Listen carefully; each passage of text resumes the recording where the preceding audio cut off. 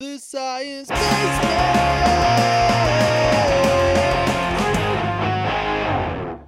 Hello! Welcome to the 13th episode of the Science Basement podcast.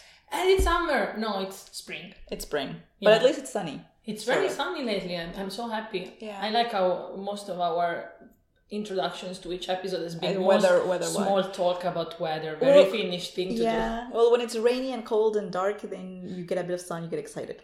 Yeah, that's true. Yeah, and this weekend was Vappu, which is a Finnish, May Day, but it's a very Finnish holiday. Yeah, where officially summer starts. It was rainy, but anyway. Or at least the summer days. It's a student day. Yeah.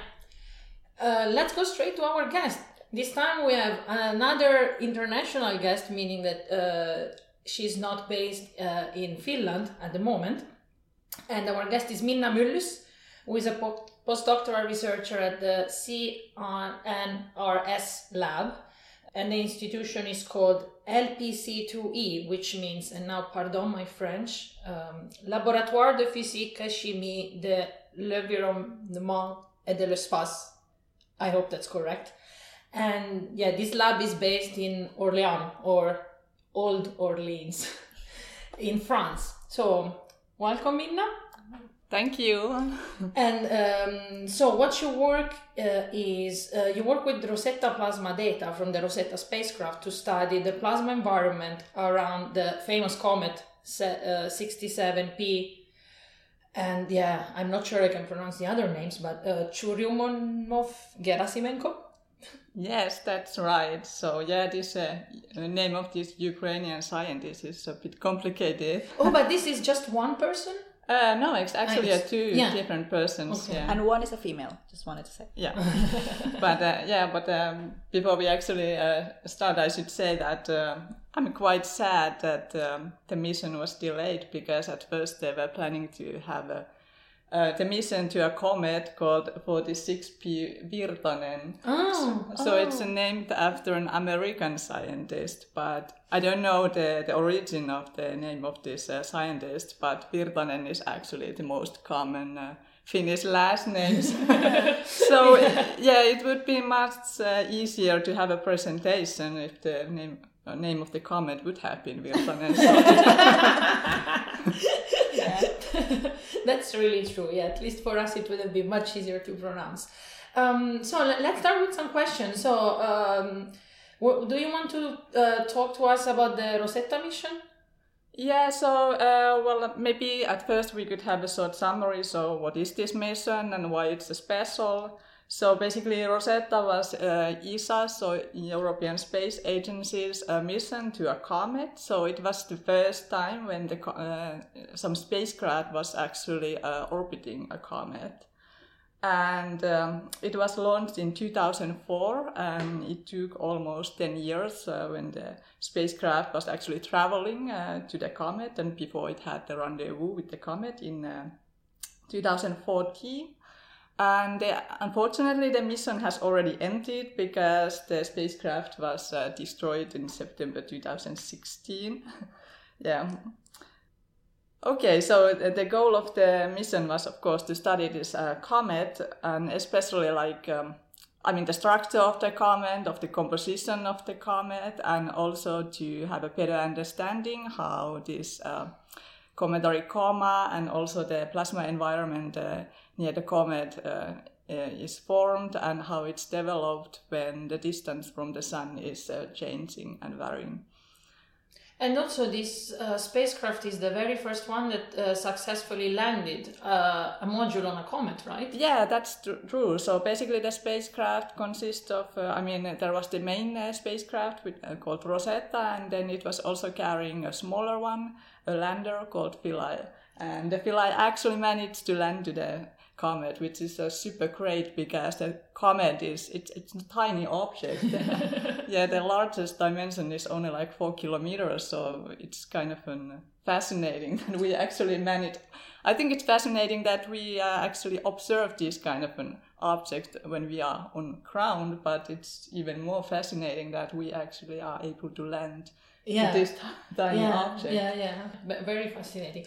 And also we are taking the cover picture for this episode with a little cartoon of Rosetta. So if you want to see little Rosetta and Philip, look at the cover of this episode. Yeah, so that's actually, this paper model is actually a pretty good one, because basically the Rosetta is this kind of an, almost like a square box.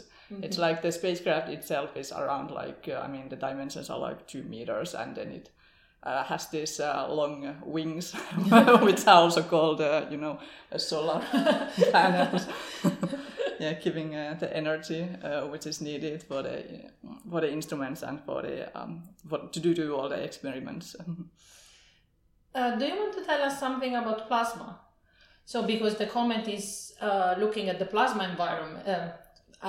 Rosetta is looking at the plasma environment around the comet. So, can you tell us about the plasma? Yes, sure. So, of course, at first I have to say that the Rosetta is not. It wasn't actually a plasma mission. In this kind of a traditional sense, because it was more like a cometary mission, so they were more interested of the composition of the comet and the comet itself.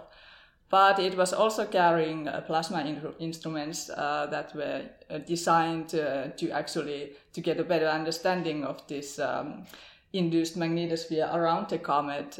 And because I'm a space plasma physicist, so of course I'm focused on these plasma aspects of the comets. So basically a plasma is it is said that it's the fourth state of matter, so it's basically ionized gas. So it's basically consists of neutral particles, but it also have charged particles.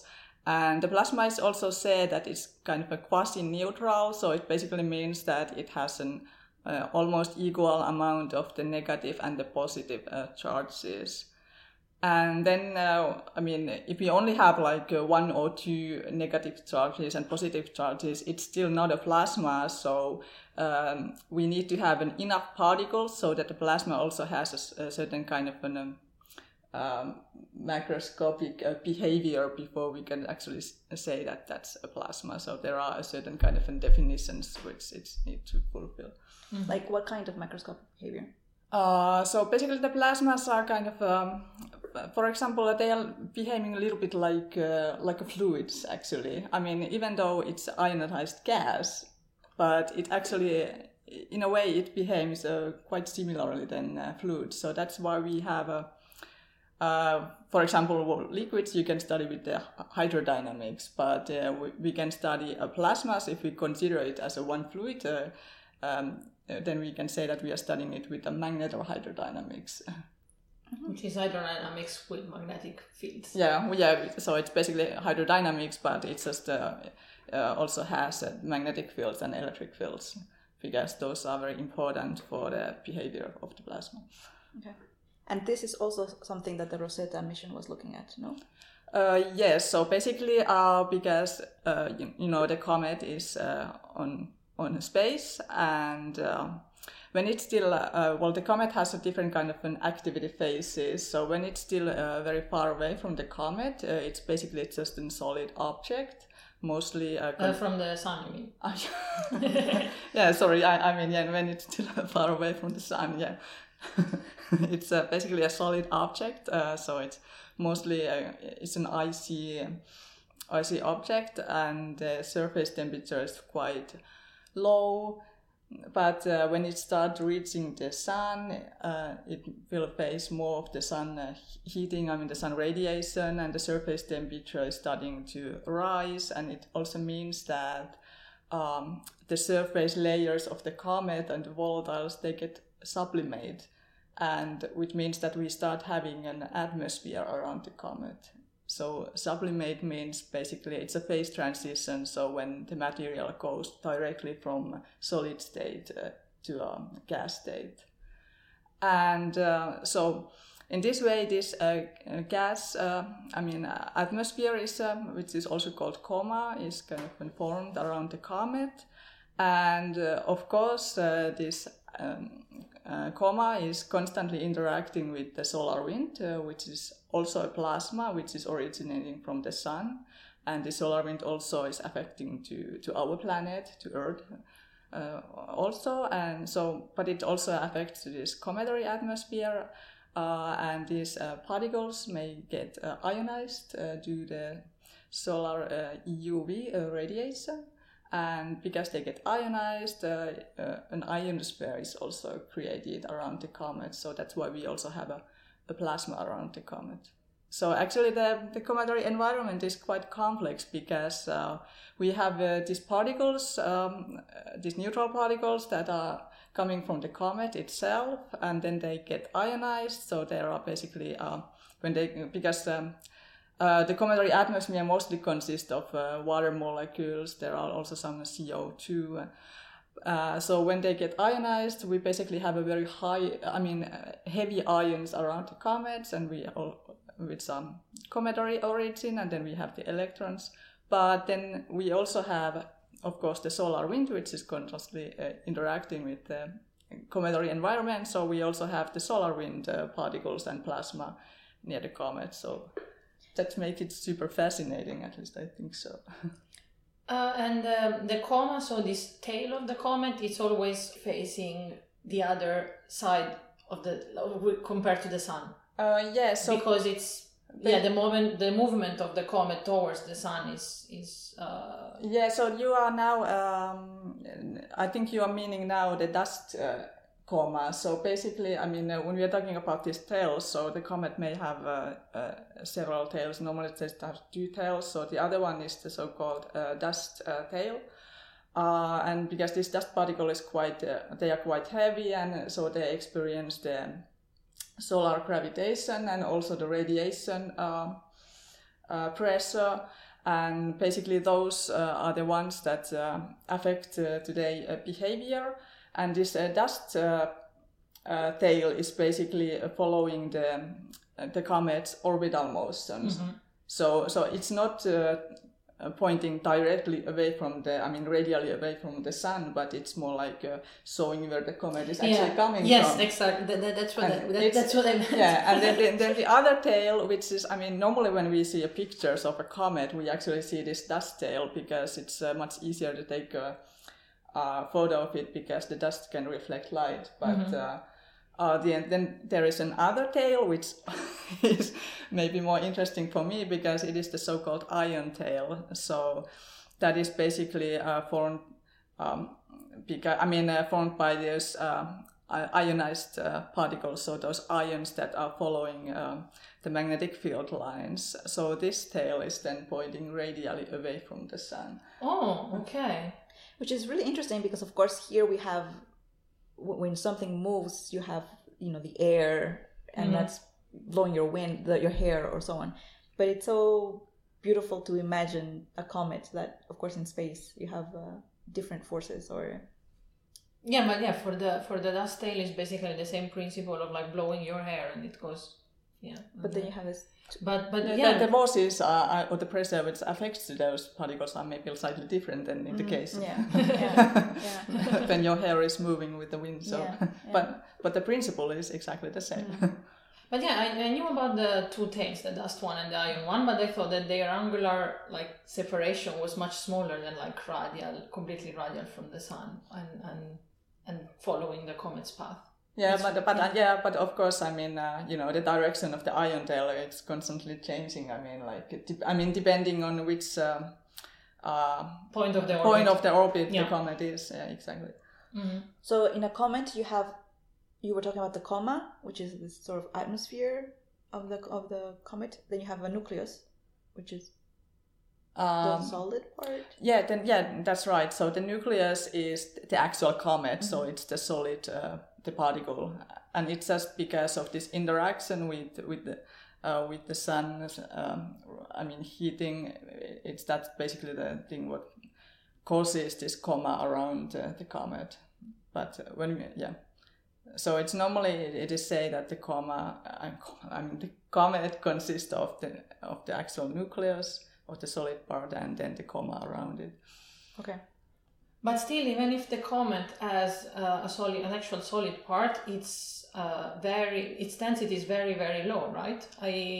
I think that it can even, if we put it in water, it can even float in water. Yeah, I think you're right. I actually have to say that I'm not so familiar with the actual structure of the comet itself, because I'm mostly interested of the plasma environment. But that's also the knowledge what I have, that it's not very dense. Yeah. And a really basic question, because when I was thinking about comets, and then you think about asteroids as well, and like what is the difference? And you mentioned the distance from the sun of the comet. Okay, that's a very good question, and actually it's not so simple to give an answer for that. But because the difference between the comet and the asteroid, it's not always that clear.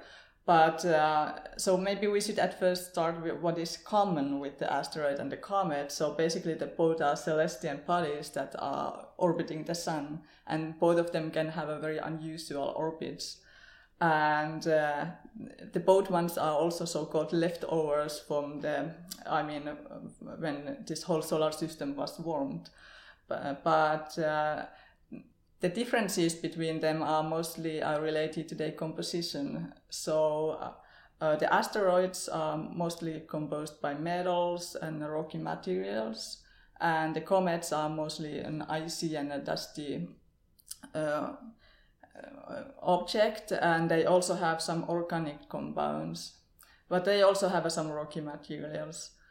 And and maybe the biggest difference is the fact that these comets are outgassing, so it means that the uppermost surface of the comets, the volatiles get sublimated and they create this coma, which the asteroids do not have. Mm-hmm.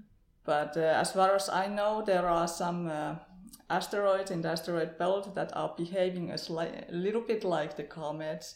And if there are comets which have a very short orbit, the orbital period, and when the material that gets sublimated, when it's kind of start running out, then they can start looking, to being kind of like an asteroid. So that makes the separation between the comet and asteroids quite, a little bit difficult. But okay. And also, where do comets get their origin? Where are they born? That is a good question. So I think we don't. They are very old and a primitive object in our solar system. So they were created much before our planets. So I have to say that I'm not so familiar about how they are exactly created, but I know that they have been created much before. When our whole solar system was created. Yeah, but it's a bit like the Kuiper belt object. So where the Kuiper belt is this belt of asteroid-like objects after Pluto, and I believe that we have observed, and we are actually going to have a rendezvous with an object of the Kuiper belt on the 1st January 2019 with New Horizons, but we have never seen the place where the comets are supposed to be born, which would be the Oort cloud. Yeah, I think so. Which should be outside of the solar bubble. It sounds like that you are very familiar with this formation of the comets, much more than I am. And I have to say again that it sounds so nice, like the place where the comets are born. And it's very literal. Yeah. No, because there was this, I believe that Oort was from the Netherlands, researcher, and so the name is given from him, and of this cloud outside of the bubble created by the sun and the solar system where all the comets are. But obviously we haven't visited there, so it's Yeah, but this is a very interesting question, because it's kind of said that the comets are very old, so they should have a kind of a kept record of this fundamental physical and chemical processes that were present when our solar system was formed. And that's kind of a motivation to actually study the comets, to also understand the formation of our solar system, much better. And one of the things that we want to understand also is where water from Earth comes from, right? Yeah, Whether that's it's comets or... yeah, that's true. So there are some theories that the water which we have in the oceans at Earth, that it would have come from comets. And also the Rosetta mission was, of course, trying to address this question. And as far as I know, they kind of added some fuel to the debate whether this is correct or not. So they didn't give any exact answers, but they noticed that this water is not exactly the same as it's on Earth. So that's why there is a possibility that this theory is not exactly correct, but we don't know. But that's why we need more comet missions. Yeah. Or maybe water came by magic. Yeah. It was just magic. Yeah. It just happened. Okay, let's go back to be serious. And you work in the Rosetta Plasma Consortium, right? Yeah, so... What is that? So the Rosetta Plasma Consortium, it's basically consists of 5 instruments that were carried on board on the Rosetta spacecraft. And those instruments are designed were designed to study the plasma environment around the comet. So I'm working in one of those PI teams. So unfortunately, I joined the team when the mission had already ended because I defended my thesis on last September. So I started to work with the Rosetta mission on October 2017. Yeah. Okay. I was almost saying 19. I mean, yeah, I'm losing the time. Yeah, when you do so much science that you don't know what year it is anymore. Yeah, I know that feeling. Yeah, but anyway, so at the moment, because the mission is not ongoing anymore, so basically what is still ongoing is the calibration of the data, and also to trying to make the data so that you can put it on the archive and make it public. And also that process is almost done, so all data for the Rosetta Plasma Consortium should be public soon. But anyway, I'm working in one of those PI teams, so in Orléans. So the team had one instrument on board, so it was called the mutual impedance probe. So this instrument is designed to measure the plasma density and the temperature, and this kind of a similar kind of a mutual impedance experiments are also going to be carried by Bepi Colombo, which is the next ESA's big mission to Mercury. I mean, it's the ESA's first mission to Mercury, which is hopefully going to be launched this year. And it's also going to be carried by JUICE. So it's going to be a completely different instrument, but it's a similar kind of an experiment. And then after the database, then there is only the science to do. Exactly. And but then that's going to be a lot of science to do for many years. Yeah, let's hope so. So basically, this should be the best phase for the science, because now we have a calibrated data. We should the teams have done all the difficult job to kind of understand the limitations of the data and so on. So now it's time for science. Now it's time for the fun. Yeah. Awesome. So my question that I've been asking guests lately: what does your day look like when you go to work now that you will have the data? Yeah. Okay, so I'm not actually participating in the calibration stuff. So but anyway, so my day looks it's kind of a boring maybe. I go to work and then I open my laptop, I read my emails, and for some reason I cannot start working if I don't have a cup of tea or cup of coffee. We understand. So that's the most important routine what I have every day. And then I have a different kind of a task. So for example, sometimes I may need to get some more information, so I may need to study and read some papers. And then of course I have some coding to do, some programming. And then I also have meetings with my team, and also I have Skype meetings and things like that. So I would say that my normal day is kind of some kind of a combinations of these kind of actions. But how about your data? What kind of data are you looking at? What is it in front of you? Okay, so so basically I'm using the data from these Rosetta Plasma Consortium instruments.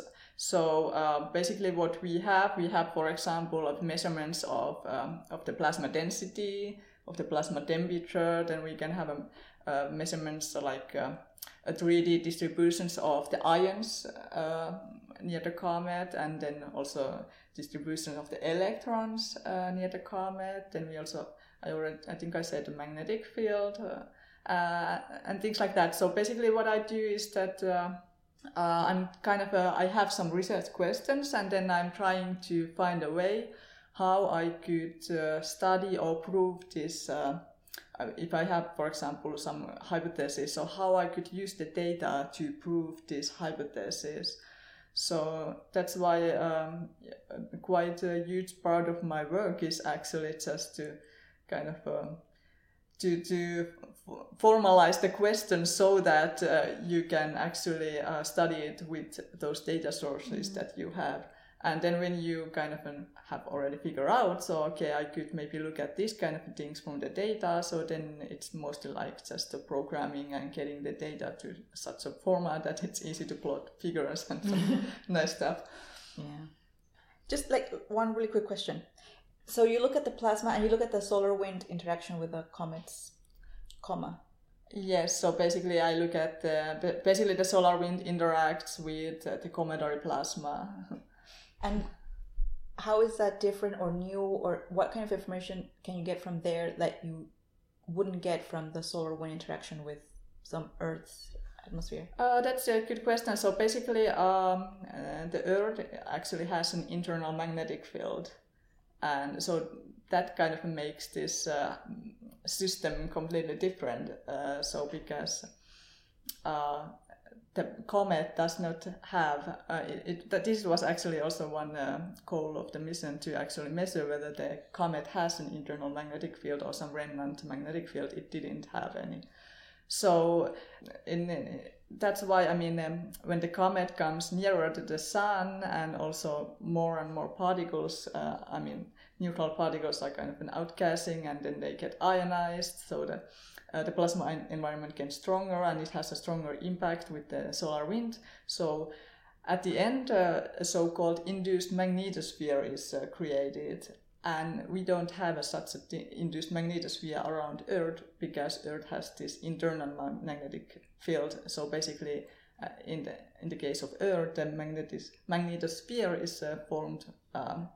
We have formed from this internal magnetic field, which is then just reshaped because of the solar wind. Okay. I have a last question now. Yes. Super last. Do you expect, if we go to another comet at some point, do you expect to have a similar environment, a similar composition, and similar solar wind comet plasma interaction, or do you expect, could it be possible that there is something completely different going on? This is actually an easy question to answer. All the comments are slightly different. We already know that, for example, Halley was different than 67p Suruyum of Gerasimov. There are some similarities, but there are also differences. So yes, I expect that there are going to be some different. So we have to hope that there will be another cometary mission very soon. Yeah, let's hope so. Maybe to this Virtanen Let's go to the Finnish name comet. Yeah, I want to have a rendezvous with Virtanen. Yeah, okay. If you need somebody to join the team for when you make the proposal, call me. Come in for going to. Good to know. We will visit and rendezvous with Virtanen. Awesome. But now, as your data for Rosetta is almost ready, so it's kind of just time for the fun. It's time for the fun also in our episode, because now it's time for Scientechery. What are the categories, Stephanie? So the 5 categories for today we have are things that orbit the sun, the first one. The second one is things to enjoy in France because of our guest's location. The third is how to lose data in space. So that'll be interesting. The fourth is things that have water because of the comet. And the last one is things to pack when you move abroad for a postdoc, which is something actually it's very common that we have to do. In fact, Minna, you graduated, you got your PhD from the University of Helsinki, right? From here, but then you moved away for your that's postdoc. true. So this is basically my first postdoc. Yeah. So if you can. Yeah, so now Minna will generate a random letter and then we will have 2 minutes to fill. It's X. Guys, I was explaining what to do. Okay, we got the letter X. So basically now we have 2 minutes to fill in. No, we need to do this again. I mean, like, it will be failed. I'm sorry, but unfortunately we have to go with that. Why did you got X? Well, anyway, okay. It was a punishment because I didn't let you to explain it. Anyway, this is the first round of 3, so timer starting in 3, 2, 1. What is the timer? Yeah, now. Things that orbit the sun with X. Okay, let's go to things to enjoy in France. With X. Xavier. Isn't there some word in French that starts with X? No, I'm just trying to think. Maybe there's some food. I mean, there must be food which starts with every letter. How to lose data in space. X-rays. X-rays being like really cruel and destroying your detector. Yeah, that's X-ray destroying. Yeah. I don't know if that's even possible, but let's say that things that have water with X. X. Oh my gosh. Oh no, I mean... This is too hard. Things to pack when you move abroad for a postdoc with X. A xylophone. What? Is it... Okay, well, I think I'm still missing that one. You didn't pack one? Well, I mean, definitely if you are a xylophone player, then you definitely need one for your postdoc. Then we still have 3 more categories left. There must be some asteroid that orbits the sun that starts with S. Maybe some there have been maybe some satellite. Yeah, but then they don't orbit. I mean, most of them don't orbit the sun. If they are orbiting something that is orbiting the sun, then it's orbiting also sun. That's true. That's true. X. Let me think of. Is there any X-ray mission which would X-ray mission? X-ray detector. X-ray. No, I mean X-ray detector. I know the name of one instrument that starts with X. Okay. And that's XRT, X-ray telescope on board Hinode. There. I was saying on board Hinode, which is a satellite that orbits Earth, but looks at the sun in X-ray. But looks at the sun. Yeah. So technically, the camera of Hinode is orbiting the sun. Orbiting the sun. sun. Yeah, sure. Okay, so it's XRT. We got it. Okay, I don't have to. We had 2 categories left, but hey, it was X, and we did great. Yeah. I think. Okay. Packing the xylophone. Let's choose the second letter. Minna, please a better letter. Let's have a better one. Y. What are you doing, Minna? Why X, Y, and the next one will be Z, of course. Yeah. Why are you sabotaging this game? I don't know. I mean, I like challenges. Timer in 3, 2, 1, no. Orbiting the sun with Y. Now it's the perfect time for the crickets. Things to enjoy in France. Ile de France. No, that's with I, right? Oh, there must be something with Y. Because the Ile de France is with I, right? Yeah, that's true. My French is horrible. Okay, how to lose data in space. Yves Saint Laurent, does that count? What? It's a brand. Yves Saint Laurent. How to lose data in space. That's difficult. I mean, How could you do that to us with this? Things that have No, water. I'm looking stupid. I mean, Things that have water with Y. I'm so confused with languages right now. I can only think about stuff in Finnish. Okay, but, let's... yeah, but I'm pretty sure you don't have anything. Yellowstone Park. Yes, water. Yes, that's great. Go I mean, for yeah. it. Yellowstone Park. Oh my, yeah. This is like really stretching it, but It's whatever. stretching very well, but it's stretching very well. And things to pack when you move abroad. Yellow clothes. Yellow umbrella. Yellow umbrella. Yeah, that's better. Let's use yellow for each category. Yeah. Things that orbit the sun. Some yellow object. Yellow objects. I have no idea. Even J would have been better because there would have been. But Jupiter. I mean, it could be a name. I mean, because we are on Earth and the Earth is orbiting Sun. Yes. So a yak. You know this animal, yak? Yeah. Okay. It's Yak. orbiting the sun. What are we doing here? The yaks. It makes sense, yeah. Himalayan Yes. yaks orbiting Because the sun. remember, kids, Earth is not flat and it's orbiting the sun. Yes. Remember that, See, kids. it's- Oh no! So basically, in France, there is nothing to enjoy.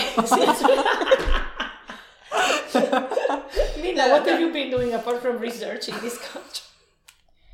Yeah, that's kind of an embarrassing. But I'm sorry. I'm pretty sure I haven't been enjoying anything with X. And why? And why? Okay, let's go for the last and let it not be set. Yeah, please don't pick sad. And J. Well, you asked for it. How did you do that? Anyway, okay, 3, 2, 1, go. With J. Jupiter. Ooh, Jupiter. Oh, that was easy, and you were so Yeah. fast. Jupiter. Now, Things to enjoy in France. Okay, things to pack. Jumper. Yay, jumper. Yeah, that was easy. Things that have water. How to lose data in space. Jeopardize the mission. And things to... Okay. Minna, Okay, now we need one place. to enjoy in France. Yeah, which could be Which could starts? start with J. No. I will think about things that have water with J. J. Oh, no. Jupiter has eyes.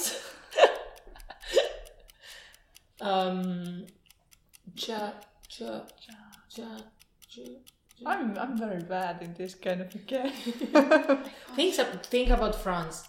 Yeah, I'm trying to think about France. Don't put France down, okay, in this game. Is there no moon that starts with a J and has water or something? No. We can think also about stuff on Earth, you know. Can Yeah. you tell me some name of of some? Hey, put the name of a French person, and that's a thing to enjoy in France. Oh, Jean. Oh, Come Jean on. Baptiste. Yeah, but no. I live in Orléans, and there is a Jeanne d'Arc festival going on. Ah. Oh, great! We found something. And what festival is that? Well, it's because Jeanne d'Arc kind of liberated the city. You know, it's that woman. That woman that Oh, Jean yeah, d'Arc. that- Yes. that died. Yeah, burnt out. I Yeah. probably mispronounced it, so now I will be shamed when I go back. That's true. Okay, so And- that's, yeah. So the Jean d'Arc Festival. Okay, and yeah, we still didn't find things that have water, but this round was kind of the best, I would say. Yeah. Juniper berries. Aren't there berries called juniper? Yeah, juniper. I'm yeah. sure they have water. Well, too late. Yeah. And also we could have put also there the name of a guy, like Even with John- X, like John- Xavier, like from John- X-Men. John and Jasmine, because we are all made of water as well. Yeah, that's true. Oh, yeah, that's true. Oh, we could have cheated so much in this, True, we were- especially like a bit like the yak orbiting the sun. Yeah, that's true. Oh, well. Well, yeah, that went like that. But Thank you, Minna, for randomly generating the worst letters ever. XYJ. And thank you for forcing me to do this and embarrassing us in public. Nah, it's gonna be fine. Yeah, but this thing about moving abroad for the postdoc is, I think it's one of the hard things about science, that you have to move around, especially if you have a family. It makes it tough to, like, who moves? Do you follow? Do you wait? Yeah. Was it hard was it a hard thing to do, or like were you mostly excited about the new place? I think I was mostly excited because I had prepared myself during the PhD that I want to move abroad if I get a chance. So it was kind of a dream. Mm-hmm. Yeah. So in that sense, I mean, for me it was quite easy. Oh, that's good. But now we go on to the anecdote. Yes, which is about comets. Yay! We're going to talk about the most famous comet of them all, which is Halley's comet, which is dedicated to Edmond Halley, who was a scientist that lived between 1656 and 1742. And little prequel of this story is that comets were always seen by the ancients as a sign of catastrophes or like doom incoming. And that was the same for all the cultures around the world, like all the ancient ones, like Aztecs and in China and also in Europe. It had for all this culture the same catastrophe, doom meaning, but what changed it was the kind of catastrophe that would have, that these comets were kind of representing or like forecasting, you know. And actually the word disaster can be divided into dis and aster, and that means bad star. From ancient Greek, and that's exactly because of the comets that were coming and announcing that something disaster was arriving. Anyway, let's go back to Edmond Halley. He wanted to hunt down every single observation of a comet that was recorded in Europe between 1472 and 1698. And that was a really, really, really hard work for that time because he didn't have Control F or Google search. But he did manage to recover all these observations, and he took them and he tried to derive all the paths of all the comets that were observed in space, so like in the 3D space. And he did that applying the kind of recently published the Newton's laws of motion of classical mechanics. So yeah, how objects move and how forces act on the objects. And also, anecdote inside the anecdote, Halley was of great help in publishing Newton's most famous work, which was the Philosophiae Naturalis Principia Mathematica, and he personally knew Newton, so he saw some genius in Newton, and he actually he was both suggesting him and funding him to publish his work. So thank you, Halley, for helping in science proceeding. So anyway, the most important discoveries was that he discovered that the comets orbit the sun in elliptical orbits, so exactly like planets following ellipses. And also he connected or realized that the comets that were seen in the past in 1531, 1607 and 1682 were the same comet. And he calculated that it's going to come back and be visible from Earth every about 76 years. And he could successfully predict its return in 1758 and exactly the path where it was appearing, so that in the sky. So that was a very important thing, especially for those people that were still believing in like, comets are coming just to announce disasters. Mm-hmm. Instead, it was like scientifically predicting when it will come. Mm-hmm.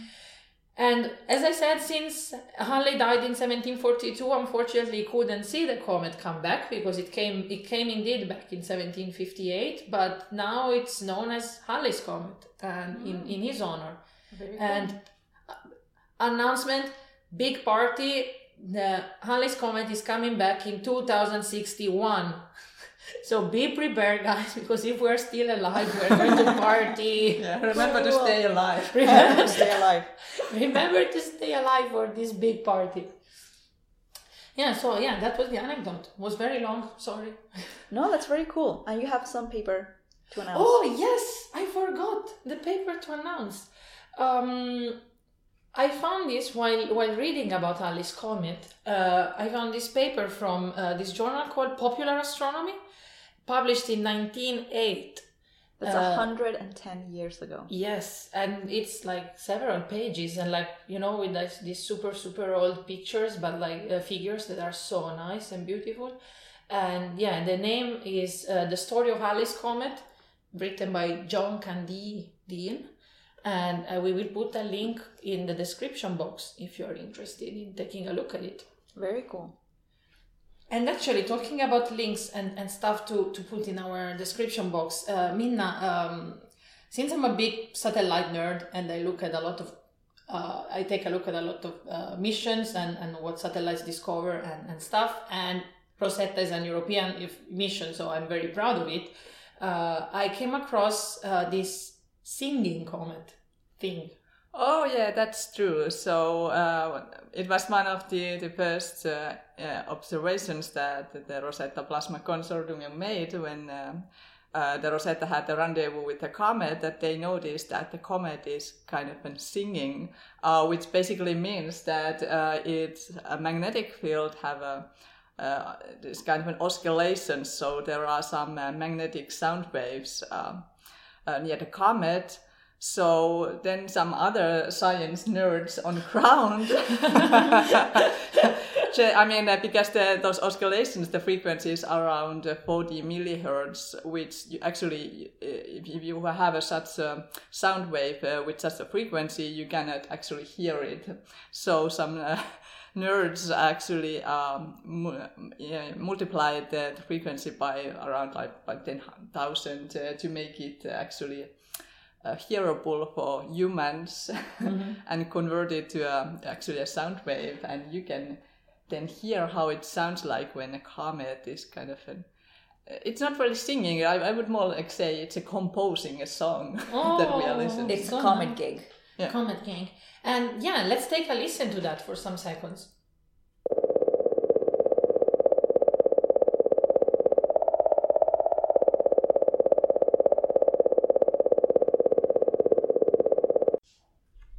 It sounded almost like a purr.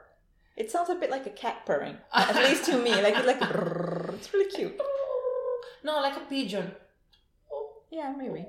But that's really cool. And that's music from space. Yeah. Music from music by Surjumov Gerasimenko. The next hit of this summer, the singing comet from the summer jam. The summer space jam. Okay, but Minna, thank you so much. I would definitely stay here talking with you about Rosetta and comets for like the next 5 hours, but you probably have something more interesting to do for this evening, since we are recording on a Friday, late afternoon. Yes. So thank you very much again, and thank you, Stephanie. Thank you so much, Minna, for being here. And thank you for inviting me. It's really interesting. That was really our pleasure to have you here, and safe trip back to France. Thank you. I hope you keep enjoying all those X's and J's you may find in France.